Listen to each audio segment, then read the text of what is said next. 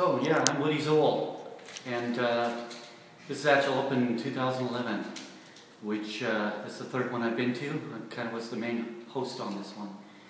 My first session was Intro to Agile, which I thought I would do to kind of be a starting point for anybody who kind of new to this and may want to get a handle on what this is all about. So we covered the values and principles that are in the Agile Manifesto and the Principles document, which give us a guideline of the sorts of things we can use to determine whether the practices we're doing are really Agile or not.